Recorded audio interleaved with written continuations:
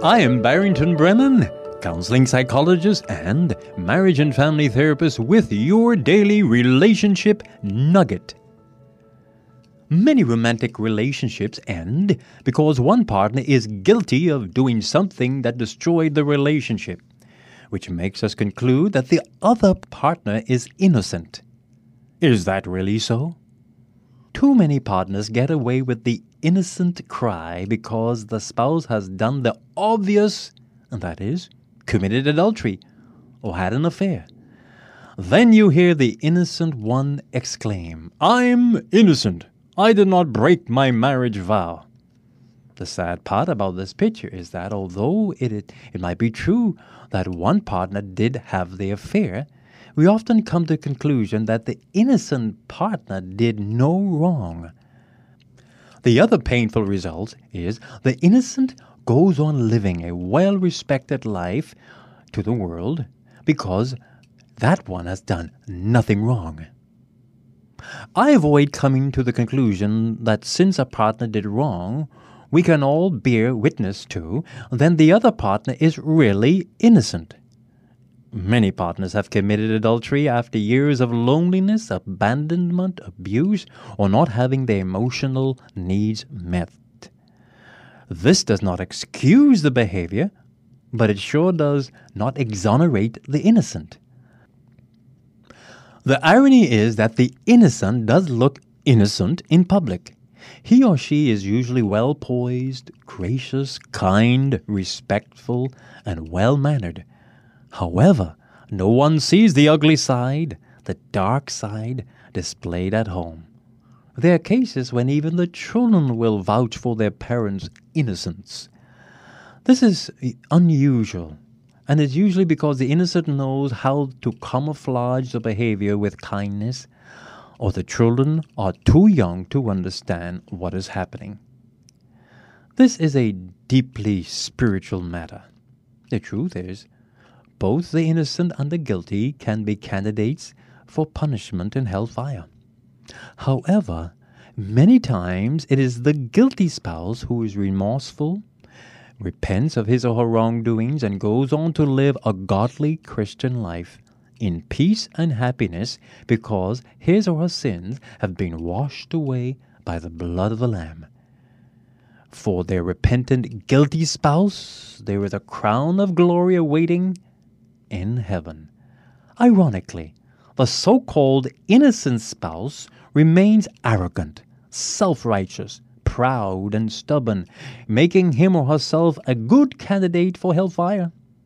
His or her relatives actually reinforce that self-righteousness because they refuse to believe that their sister, brother, son, or daughter would have done such wrong.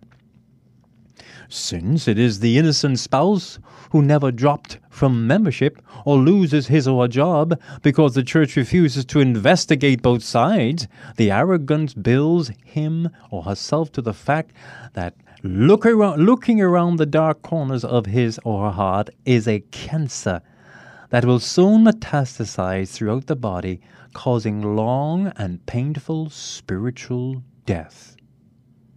It is true that there will be surprises in heaven. Matthew 5:7 reminds us, "You hypocrite, first remove the beam from your own eye, and then you will see clearly enough to remove the speck from your brother's eye." For decades, I've been saying that unmet needs in a relationship makes one vulnerable to having an affair. Yes, no one goes looking for an affair, and most do not want to have an affair. It starts very innocently with a healthy friendship relationship. The partner feels comfortable with this new friend because he or she listens, is kind, and pays attention to his or her pain. Then the wounded spouse, who is seeking attention, wakes up one day to the realization that he or she is caught in the emotional web of a romantic encounter. Although it might be confusing at first, it feels good. The innocent partner may suspect or actually discover the questionable behavior and warns or argues with the wounded or guilty spouse. The innocent partner refuses to hear the pleas of inclusion and romance. The innocent partner comes home any time, often very late at night, does not discuss where he or she has been, and in some cases does not get involved in sharing household duties. Many innocent partners are emotionally or physically abusive, utilizing perhaps one of the most subtle yet powerful forms of abuse: intimidation. It is as though the guilty has become the slave and the innocent the slave master. But we do not know that the well-behaved and respected spouse is a slave master or cold ice box in the home. We quickly throw stones at the one who did the terrible thing, the adultery, and never pause to question or challenge the one who appears to be innocent. Even family members of the innocent are often blind and provide biased support, criticizing the guilty partner, condemning and causing more emotional pain and frustration, some even causing the innocent partner to feel crazy. Yes, there are many partners who are truly innocent when the other partner violates a marriage vow, but far too many are not innocent. Our role is to help expose the truth, even if it is painful. We must stop preserving the good image of the family at the expense of the emotional health and destruction of a relationship. Are you innocent or guilty? Before you accuse or condemn your guilty partner, pause and take a look at your behavior. My concluding statement is one that should cause you to think.